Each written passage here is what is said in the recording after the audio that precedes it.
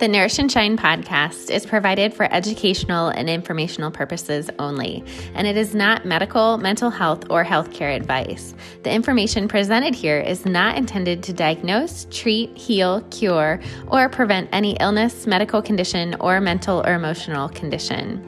Please make sure you consult with a trusted healthcare professional before you make any changes.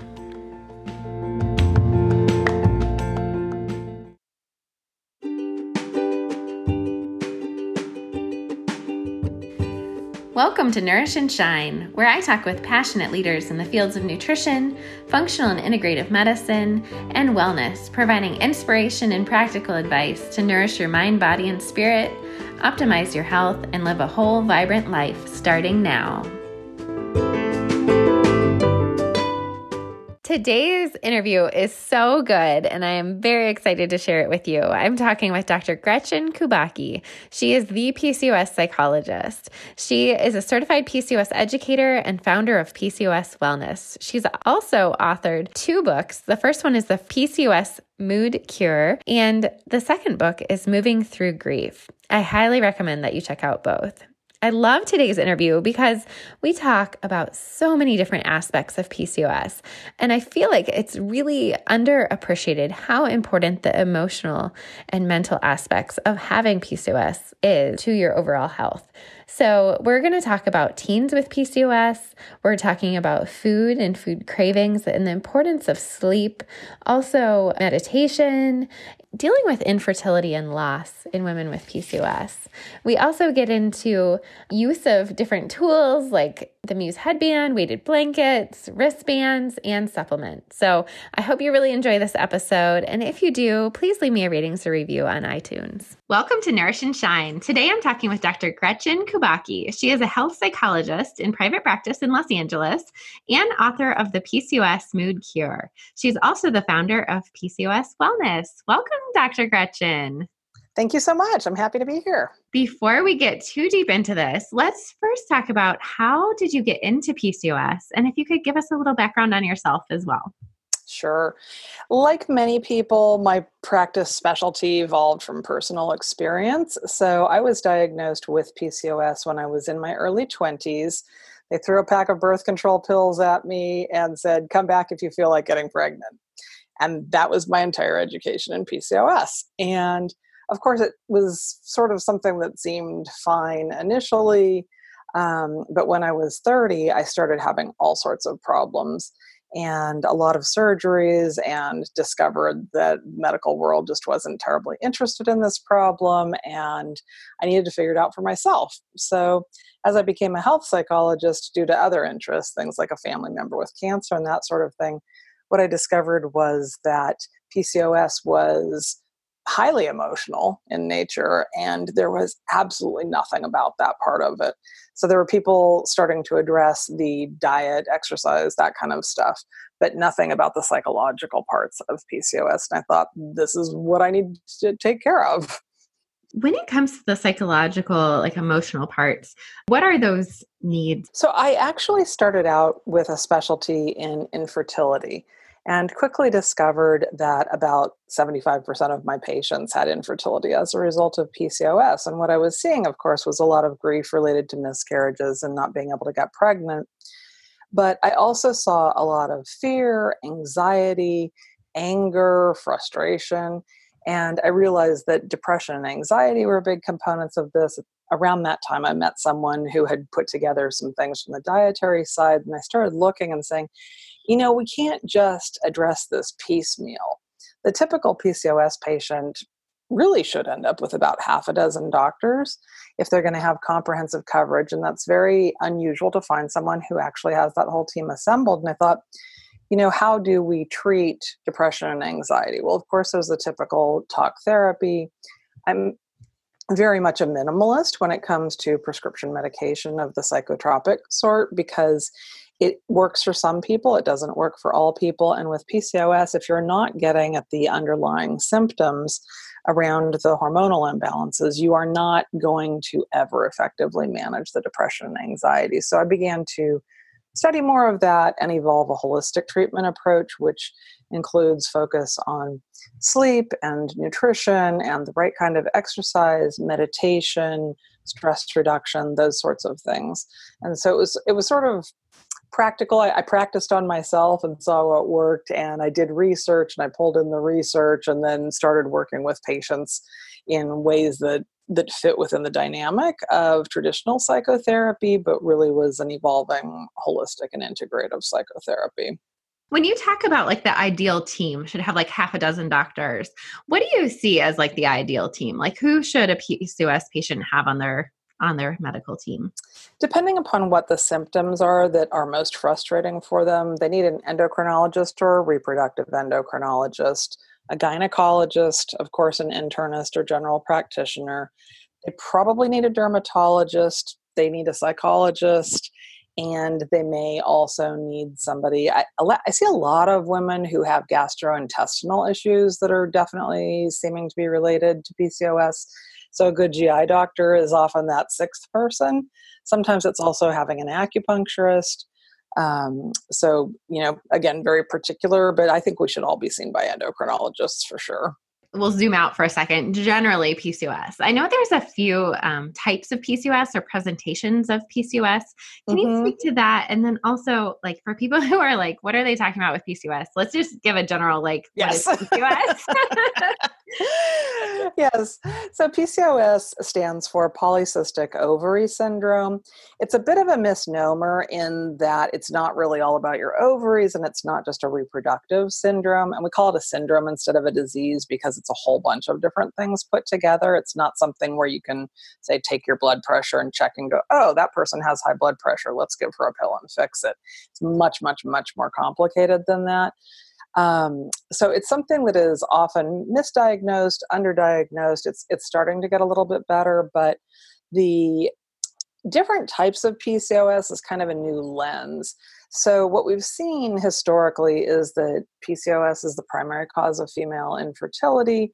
Most women with PCOS have elevated androgens, so the male hormones, which may cause symptoms like excess facial hair growth or hair growth on the body where it doesn't belong, acne, aggressiveness, irritability, those sorts of things where we're out of hormonal balance.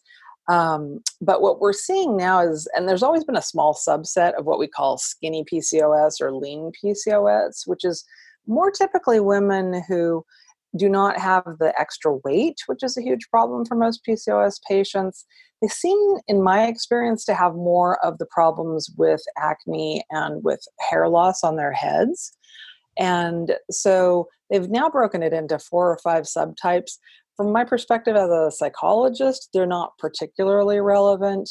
For somebody who's doing something like what you're doing in a more direct health treatment kind of way, or somebody who's working as a dietitian, those types might be more useful.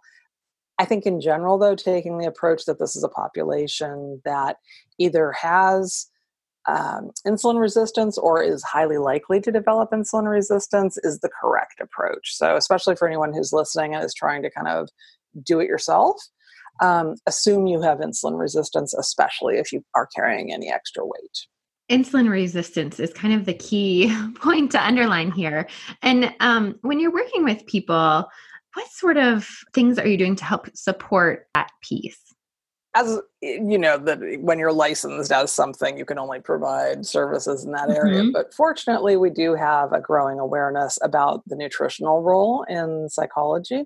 So I provide a lot of education about the nutritional role, like why it might not be good to have 6 cans of energy drink a day, or why it might not be good to have meals consisting of sandwiches and pasta all day, and then how that unfolds in the gut, which is linked to the brain health. So most of our neurotransmitters, which is what keeps our brain healthy and going, are produced in the gut. And when people start to get that picture that, oh, what I eat is affecting mood, we talk about that sort of thing. How carbohydrates can be self-soothing, but they also fuel cravings, which are kind of the hallmark of PCOS. And going from there, so it's trying to give people kind of the well-rounded look at the nutritional piece. And then, of course, also how do these things play in? If you're not getting enough sleep or it's not good quality sleep, you're probably going to wake up craving fast energy, which means carbs that are going to get into your system quickly and contribute to that insulin resistance. So I do a lot more education probably than the average psychologist does. I'm always linking it back in and looking at what's preventing someone from taking better care of themselves, because let's be real, taking care of PCOS is kind of a part-time job. Yeah. So that's the stuff we look at.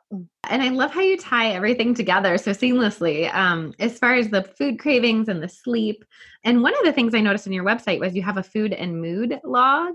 Can you tell me why that sort of tracking and association is important? Yeah, it's really important because one of the biggest problems people come into me with, I'll typically get someone who is really depressed and really anxious, probably having sleep problems, maybe has an eating disorder, and just feels like they've tried everything and is they've got battle fatigue from this whole thing. And so what I like to look at is the idea of food affecting mood, because the front line of treating PCOS seems to be to tell everybody to lose weight across the board and go gluten-free, dairy-free, and, adhere to a keto diet is the latest trend. And that's not necessarily accurate for an individual. So broadly, I would say, yes, everybody in America should be reducing their carb intake and increasing their intake of healthy fats, for example. But I say, why don't you try some different things? See how you feel. Do you feel great when you eat a bowl of oatmeal and an hour later you could eat everything in the entire house?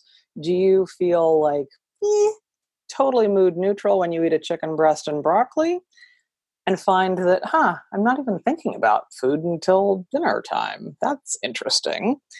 What happens if you drink a soda or if you have that extra coffee in the afternoon? What happens if you have a glass of something alcoholic? And so getting the awareness brought in as to what might be affecting their mood, and then they can make better choices about what it is that works for them. I know one of the groups you're passionate about working with is teens. And to be a teen with PCOS is extremely hard. So it is. It's really excruciating. Having a psychologist work with is beyond important. But where do you start with teens, and what sort of things do you find to be most relevant?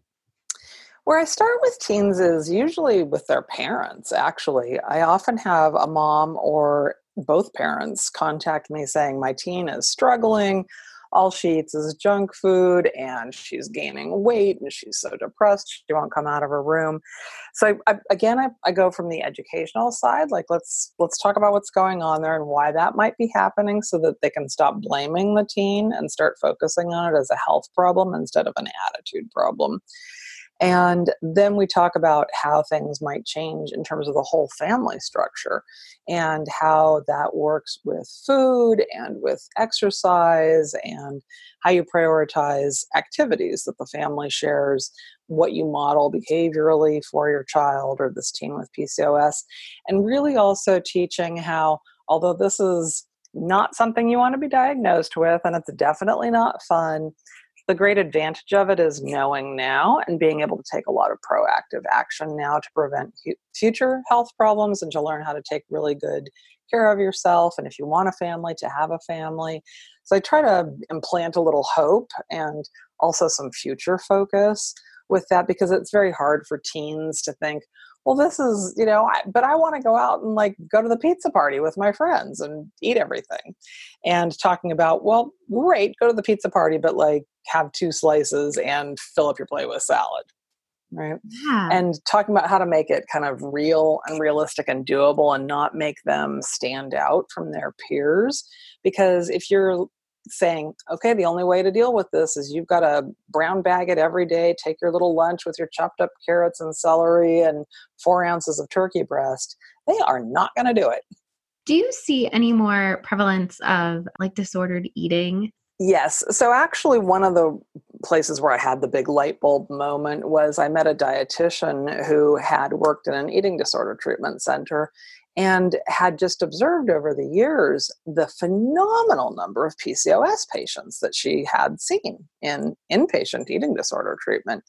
And she started doing more research and putting it together that this was something that really caused or contributed to an eating disorder.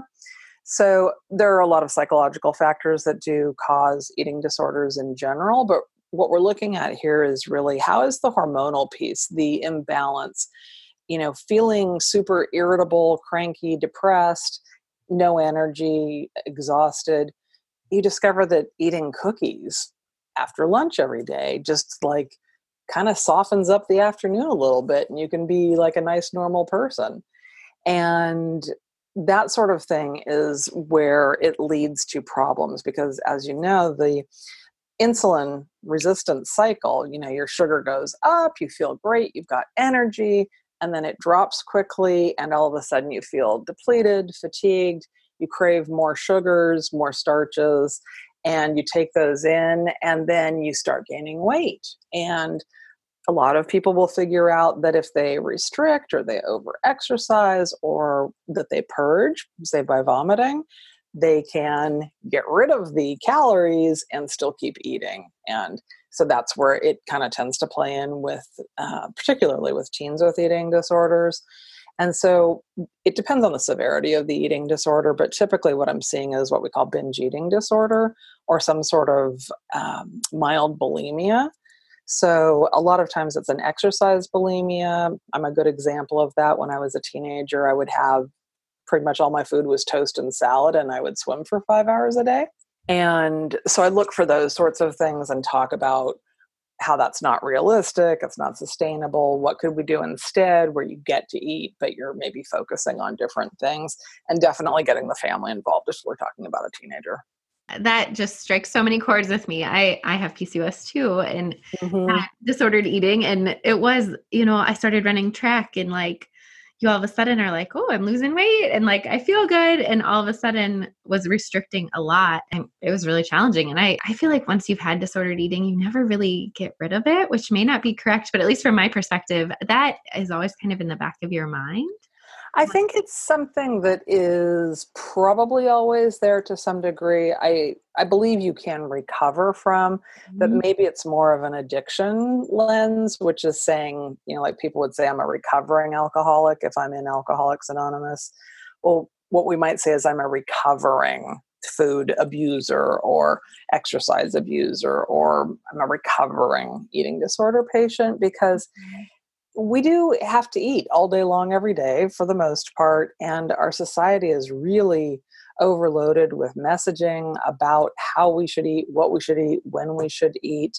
It's really almost impossible to escape the dietary trends and fads that come about with regularity.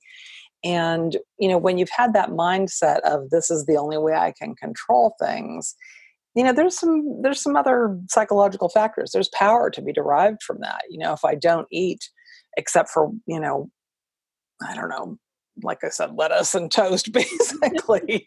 There was also cheddar cheese in there. Um, if I don't eat that, then I can be an average sized teenager and maybe I'll be popular socially and maybe I can look good in the cute clothes that my friends are wearing. And so we have to look at those things and know that, yeah, that stuff, it recedes to the back, but if you are under pressure later in life, you have to be mindful that you don't go back to that way of trying to control your life and your behavior and your food. I also like that you bring up the food cravings piece and how important that is, but also like the signs and symptoms, like the anxiety and irritability, and that like the health problem is not an attitude problem for teens. Exactly. Is especially as someone who has had unstable blood sugar, I know how Hmm. bad you get super anxious when you feel Oh, like yeah. food and like you can be so crabby. Like I personally, I'm so crabby or was so crabby. My husband would know that look I had in my eye, and like Where you were about to chew his arm off. so I think for teens too, Mhm. especially when we're not getting at the root cause, it's way too easy to be like, oh, they have anxiety. As far as like how you support women through this, women and teens, is it mostly like cognitive behavioral therapy and like education, or are there other tools you use as well? It's a mix. So my overall training, it falls into a couple of different theories, one of which is cognitive behavioral therapy. But it's really more comprehensive. I'm looking through a lens of somatic therapy, which is body based therapy. So, what's happening in your body and how can you manage things? For example, I teach meditation. I like to have my client in the room with me so I can see what's going on with their breathing. Are they tapping their foot, swinging their leg? Are they not breathing? I look through the lens of cognitive behavioral, which involves challenging some inaccurate thoughts. So again, that gets into what I kind of call the overall educational part. I don't do so much of the formal cognitive behavioral stuff in terms of having people writing down exercises and doing homework, because one really specific reason about this in connection with PCOS, that is one of the fastest ways for a client with PCOS to feel like a failure. It's probably all they can do to actually show up for the therapy, and then to talk to them about, and you need these 27 supplements spaced out 2 hours before meals, 1 hour after meals, and you've got to exercise this certain way for 30 minutes per day, 5 days a week, and you need to meditate, and. If I assign them homework, they are probably not coming back. And they need to come back so that they can get all the rest of what there is to get. You can add that in later in a much more effective way. But when someone's starting out in a really dysregulated way, you've got to meet them where they are. I love that you use a couple of different approaches there. And speaking of meditation, I saw on your website the Muse device. And can you speak to how you use that with your patients?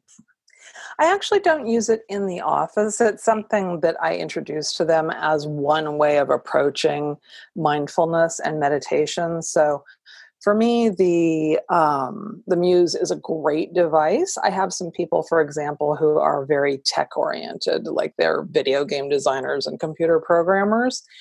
They're so much more excited about having a device that they can use. And whatever gets you excited, if you're the type that wants to watch a movie about something, or you want to read a book about it, or you want to use an electronic device or an app, I'm very adaptive around that. My favorite way to go about meditating, if you don't know how to do it, is to download the free Insight app and just start with something really short. But I think Muse is kind of a brilliant tool. So Yeah. I'm curious how you use it in your practice. I use a Muse personally. Okay. All the students that I train, I teach about the Muse, and I use HeartMath too for heart rate variability, because I think that has definitely some applications. But then I've been looking at it, and I haven't yet, but I've been wanting to teach a group class using the Muse. They have like a practitioner dashboard. So that's the one way I'm considering it, is doing like a group meditation class and then letting everyone kind of like take them home for some time period and then come back together. Mm-hmm. That would be an interesting thing to do. And I've been doing meditation for 45 years at this point. I actually did learn as a child. Oh, cool. My father signed up the entire family to learn transcendental meditation. Oh my gosh, neat. Yeah. So for me, it's such an embedded skill set without the equipment. But like I said, people are changing. They need different reinforcement and feedback. And I think that sort of device use is absolutely fabulous. And I just encourage anything, because I don't see harm to it unless somebody had a couple of things like, say, schizophrenia, where we would say, let's not take you off into any zone your brain is already having a hard time staying balanced. When you're teaching your clients meditation, what are you doing, like a transcendental, or what sort of meditation practices are you kind of teaching in your office? Yeah, I generally will start with some, I'm certified in MBSR, the mindfulness-based stress reduction.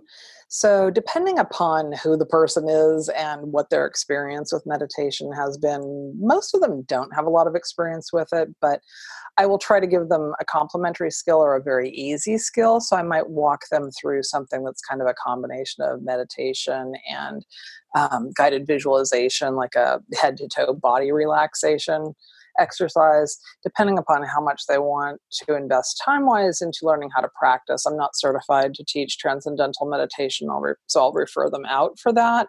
But I can introduce them to mantra-based meditation, breath-based, third eye meditations, a little bit of the TM philosophy, using the apps, doing walking meditation. I have a number of people who have ADHD, and they just have a very hard time sitting still to meditate. So really what I choose there depends upon who is sitting in front of me, but it's all in the end mindfulness based. I also saw and have been seeing more lately about the weighted blankets. Can you speak to that? Weighted blankets, if you're not familiar with them, are something that was, I think, originally developed probably by the mother of a child with autism. And what they discovered over time, and there's been some interesting research about pressure on the body and how it is calming and soothing for an overactivated central nervous system. So people started playing with it and realized that, oh, this is really interesting. My son with autism is calmed by this weighted blanket, but my daughter is also calmed by it, and she doesn't have a diagnosis. So it's something that's non-invasive. It's a little awkward in that it's heaviness, but I will often recommend it for people who are having problems sleeping because the pressure, it kind of like overstimulates the nerve endings, which counterintuitively causes the calming. So it's great for people who have anxiety, for any sort of attention deficit hyperactivity disorder, the ADHD, anywhere on the spectrum of autism. So people we might have once called Asperger's patients. I've even had a lot of people who just have anxiety disorders. There are small weighted blankets. They're like lap size. They will drive in Los Angeles traffic with a small weighted blanket on their laps to kind of bring them down a little bit. So again, another brilliant idea and just so versatile, and they're getting more mass produced. So they're more cost effective now. And I think it's one of those things where why wouldn't you try this if you think that that might be helpful? This is probably a very naive question, but are weighted blankets like hot? That's actually not a naive question. That's a great question. Yes, because they are heavy, and I forget what the equation is, but it ends up being like 25 pounds, give or take, for an adult, I think. That heat and the fact that they are made into weighted blankets through either stones or pellets or sand or whatever, there's a lot of volume involved. And so for people, especially a lot of patients that I see have multiple chronic illnesses, not just PCOS, they get very hot very easily from some other hormonal stuff. So there is now, I understand, a cooling weighted blanket available. Ooh. They really do think of everything. That's the one thing I was like, ooh, that might be kind of hot. Yeah, well, it's interesting because a lot of people who have chronic illness, their body is sort of in overload all the time.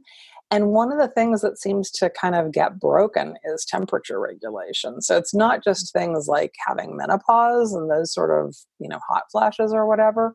But I see people who have chronic Lyme disease, who have anxiety disorders, a whole bunch of other conditions, and they have problems with temperature regulation. So there's also things that, may be helpful for people like that. So for example, if they're having a sleep problem, I'm going to say, why don't you look at bamboo sheets? Why don't you look at some sort of cooling bedding? There are, mattress pads that have cooling systems built into them now, for example. So those are the kinds of things where I say, look, we've got a lot of really interesting technology and interesting thinkers, and I don't care if it was originally designed for kids with autism. If it works for you, let's use it. Are there any other interesting things like that you'd recommend or use in your practice? Yes, and I can't remember the name of it, which is terrible, but there's a new wristband out. It looks about the size of an Apple Watch. And what it does is you can set it to either heat or cool, and it somehow acts on the pulse points in your wrists. And it can give a sensation through like an electronic or magnetic situation that gives a sensation of increasing your temperature or decreasing it by about 4 or 5 degrees.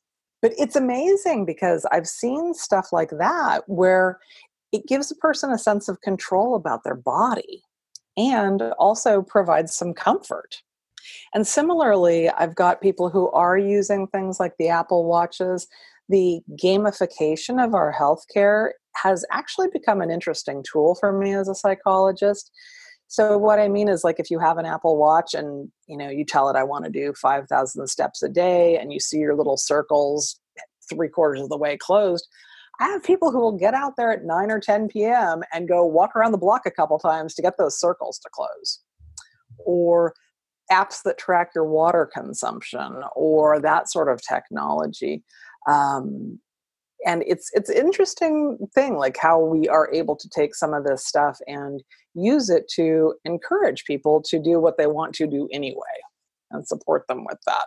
I have an Aura ring, and I really Yeah. like it. And it's funny because it gives you like your readiness score. And I feel like it is it's gamified. And Uh-huh. it also makes me think like, oh no, my readiness score is going to be bad if I don't get to sleep soon. Or, like.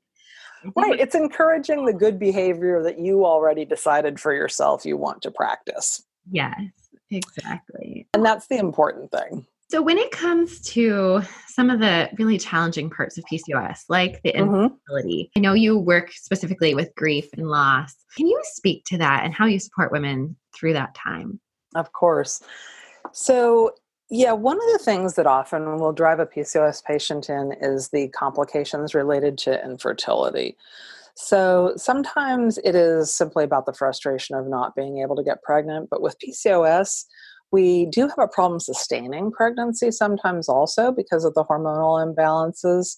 And early miscarriage, somewhere between the third and fifth month, is not at all uncommon. So I sometimes see women who've had as many as a dozen miscarriages. And the grief associated with that is phenomenal, because if you don't get to a point where you're visibly pregnant and sharing it with others, having a pregnancy loss happens quietly, privately. And some people don't want others to know about their infertility journey. It's like, hey, you're all up in my bedroom business, right? And so they don't talk about it, or they're scared they're going to jinx the pregnancy and they don't talk about it. And then all of a sudden they're not pregnant anymore, but it's only the woman and her partner who know this.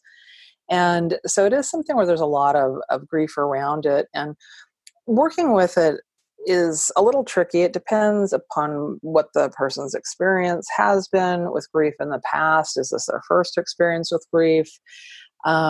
What else is happening? Does this miscarriage mean that you are now out of funds and can no longer try some IVF, right?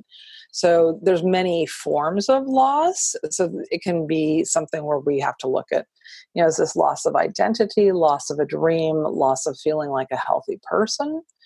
And just sort of chip away at all of that and work on shifting some of the cognitive beliefs or assumptions about what makes a woman, what is feminine, what is healthy, the power of life and death and all of those things. So it can get kind of big, like in an existential way. We're addressing issues like, why is this happening to me? Why does this keep happening to me? What is wrong with me?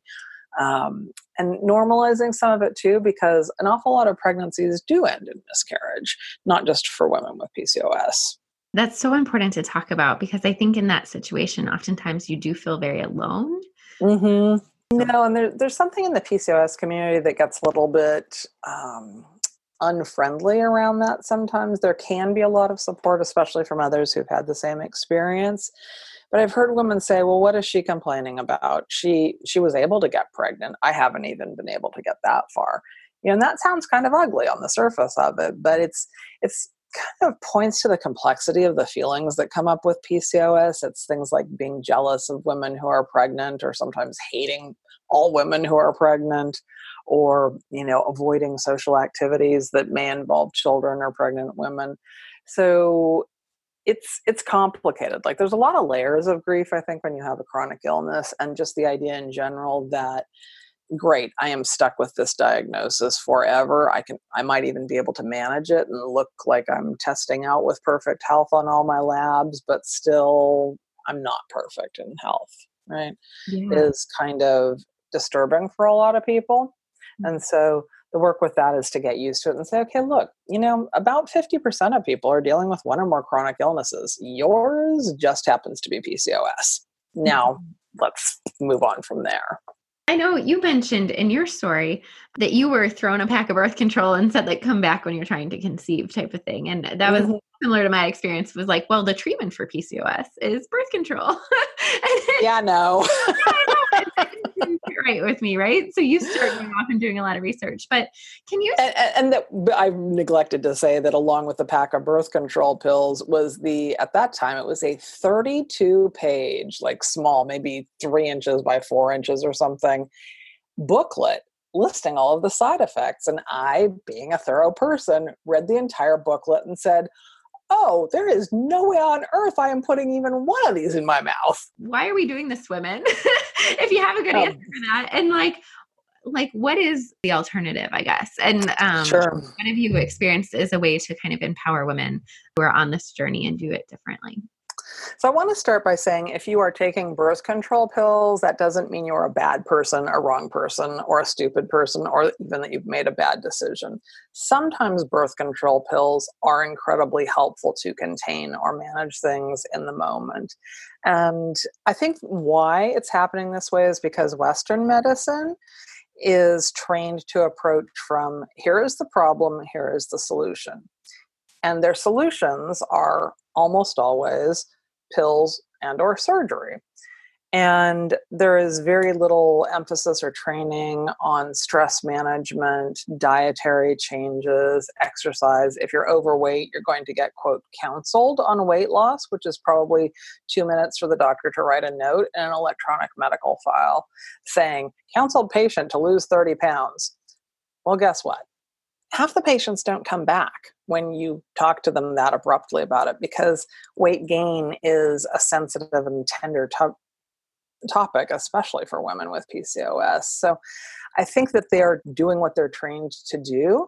It takes someone who's trained in holistic medicine or integrative or naturopathic or acupuncture or whatever alternative Ayurvedic branch to look at the body as a whole person. Western medicine is amazing. Western medicine has saved my life more than once.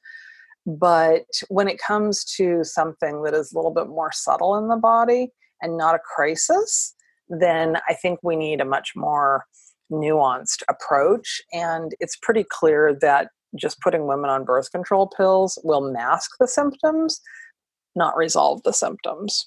As far as supporting women with supplements, in your work, do you see women using these, and how so? Yes, I definitely see women using any and all of these supplements, and sometimes that gets a little bit out of control. Yeah. Again, I myself was one of them who at one point was taking 96 supplement pills per day. And so I come from that perspective of, wow, look how easy it is to overdo it. But you read about something, you hear about something, and you think, well, I'm going to just throw this pill at it. And maybe that's great, maybe it's not. That being said, though, the consistent things about women with PCOS, we tend to be magnesium deficient, zinc deficient. Interestingly, those are the two things that are most often implicated in anxiety and depression. And we also have this problem with inositol. So all of the current prescriptions for my own inositol and D-Chiro inositol combo stuff, I think are great. I take one myself. I think supplementing in a strategic way is incredibly important. Then yes, supplementation is a really viable approach. I like that you bring up taking 96 supplements, because that's sometimes what I see as well. In attempts to do it naturally, sometimes we overcompensate, I think, with supplements. Absolutely. I'm thinking of DHEA and pregnenolone in particular. I've had a few patients who saw somebody who prescribed or recommended those, they read about it, and they ended up really throwing themselves off in the other direction. So maybe it was a deficiency to begin with, but this stuff actually works if you get a quality supplement. And I think we tend to think of them as harmless. And for the most part, they are. But If you are doing mega dosing on something or you are doing it without professional direction, I think it's very easy to either be giving yourself the most expensive urine on the planet because you are just peeing it out and getting no benefit from it, or that you are sending yourself in the wrong direction, or you are taking something that is not doing anything for you. So why are you taking it? So I've come to a place where, I know a lot about what I'm doing with this, and I still talk to an acupuncturist. I still talk to, even my Western doctors now are more holistic around this stuff. But getting some guidance around it and customizing is very helpful, I think.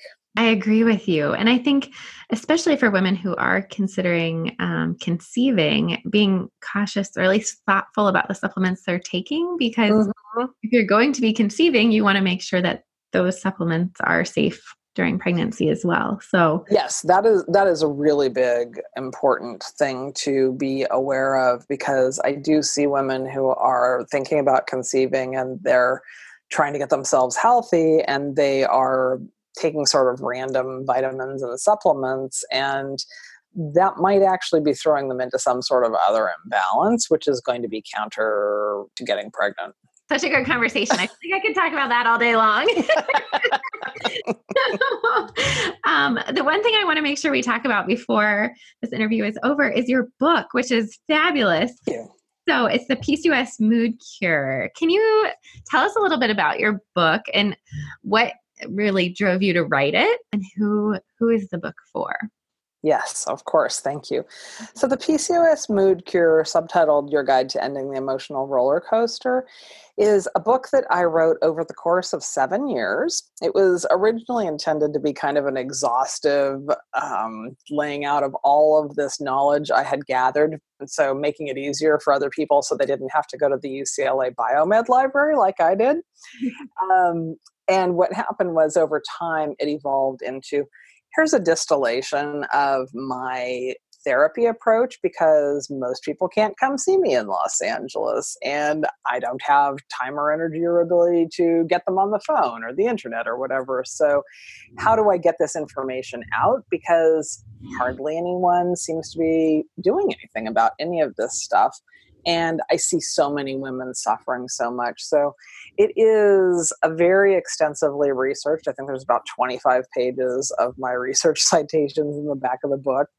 And it's me putting together all sorts of stuff that I know from different branches of psychotherapy, and giving you kind of a framework for what do you need to take care of yourself best. Where do you need professional help? How to find the best professional help. So it's really, and it does have a lot of information about things like diet and exercise. So you could take the book and really follow through with it as your own program. And one of the things I've done is I've kept the price of the Kindle book at $3.99. So if you cannot give up your latte for one day to get this book, then I can't help you. That's so affordable. Yeah, for $3.99. There's no excuses. If you want a paperback, that's a different story. You want it autographed, that's a whole different story. But yeah, I really wanted this to be like a public service book, because I feel like you can't understand, manage your body or your psychological symptoms unless you're really looking at the whole thing. And to pull out a piece, and that is kind of where Western medicine has become problematic, is, if you're going to the gastroenterologist and not talking about the fact that you have PCOS, well, we now know that an extraordinarily high number of women with PCOS have gut issues, right? That doesn't make sense. You really have to. So to give people a framework where they can say, and by the way, this PCOS thing, they may not get the answer they want, but they can use it as a jumping off point for their own research. Well, I highly encourage everyone to get your book. We're getting towards the end of the interview, and 2 questions I always like to ask everybody. The first one is, what does the word nourish mean to you? Nourish means sustenance. It means taking time, energy, resources to do the things you need to do to keep your body and your brain healthy. And that is something that you need to figure out yourself over time and with experimentation, and something that you do with a loving attitude towards yourself. What is one thing you do consistently for your own self-care? I meditate every single day. You said you do transcendental, right? I actually mix them up. Sometimes I've got ants in my pants and I just can't sit still for a proper meditation. So I'll go down to the beach and do a walking meditation. I will do transcendental meditation. I will do mindfulness. I'll do guided meditations. It doesn't really matter which kind it is as long as you're doing it. It gives you the benefit. Oh, I know our audience is going to want to connect with you. What are the best ways for them to find you online? The best ways to find me online are to go on Facebook, where you will find PCOS Wellness, and my private group, which is a no-fee group. It's free to join. You just have to answer a couple questions. It's called PCOS Psychology. And there's about 4,000 women in there who are pretty darn active in talking about PCOS and all of the stuff related to it. You can also go on Amazon and look for the PCOS Mood Cure, or my new book, which is called Moving Through Grief. Well, thank you so much for being on today. I really, really appreciate it. Is there any last messages or words of wisdom that you want to leave our audience with today? I would say just do one thing. And I like that question that you asked. So download the Insight Timer app for free and do a 3-minute meditation, or plan your day so that you can sleep for an extra half hour, or make sure that you've got something green on your plate at all meals. Pick one thing and then build on it from there. I love it. Fabulous advice. Well, thank you so much. I appreciate you being on today. You're welcome. I enjoyed this. Thank you. Thank you so much for listening to Nourish and Shine. I hope that you enjoy this episode and that you'll leave me a review on iTunes so that more people can hear the podcast. I'd also love to connect with you on social media. You can find me on Facebook, Instagram, and Twitter. I would love to hear your questions, so please send them my way. Also, you can check out my website. It's amysapola.com. I hope that today's interview provided you with some inspiration and practical advice to nourish your mind, body, and spirit, optimize your health, and to live a whole, vibrant life. Please join me again next week for another amazing interview. Have a wonderful week.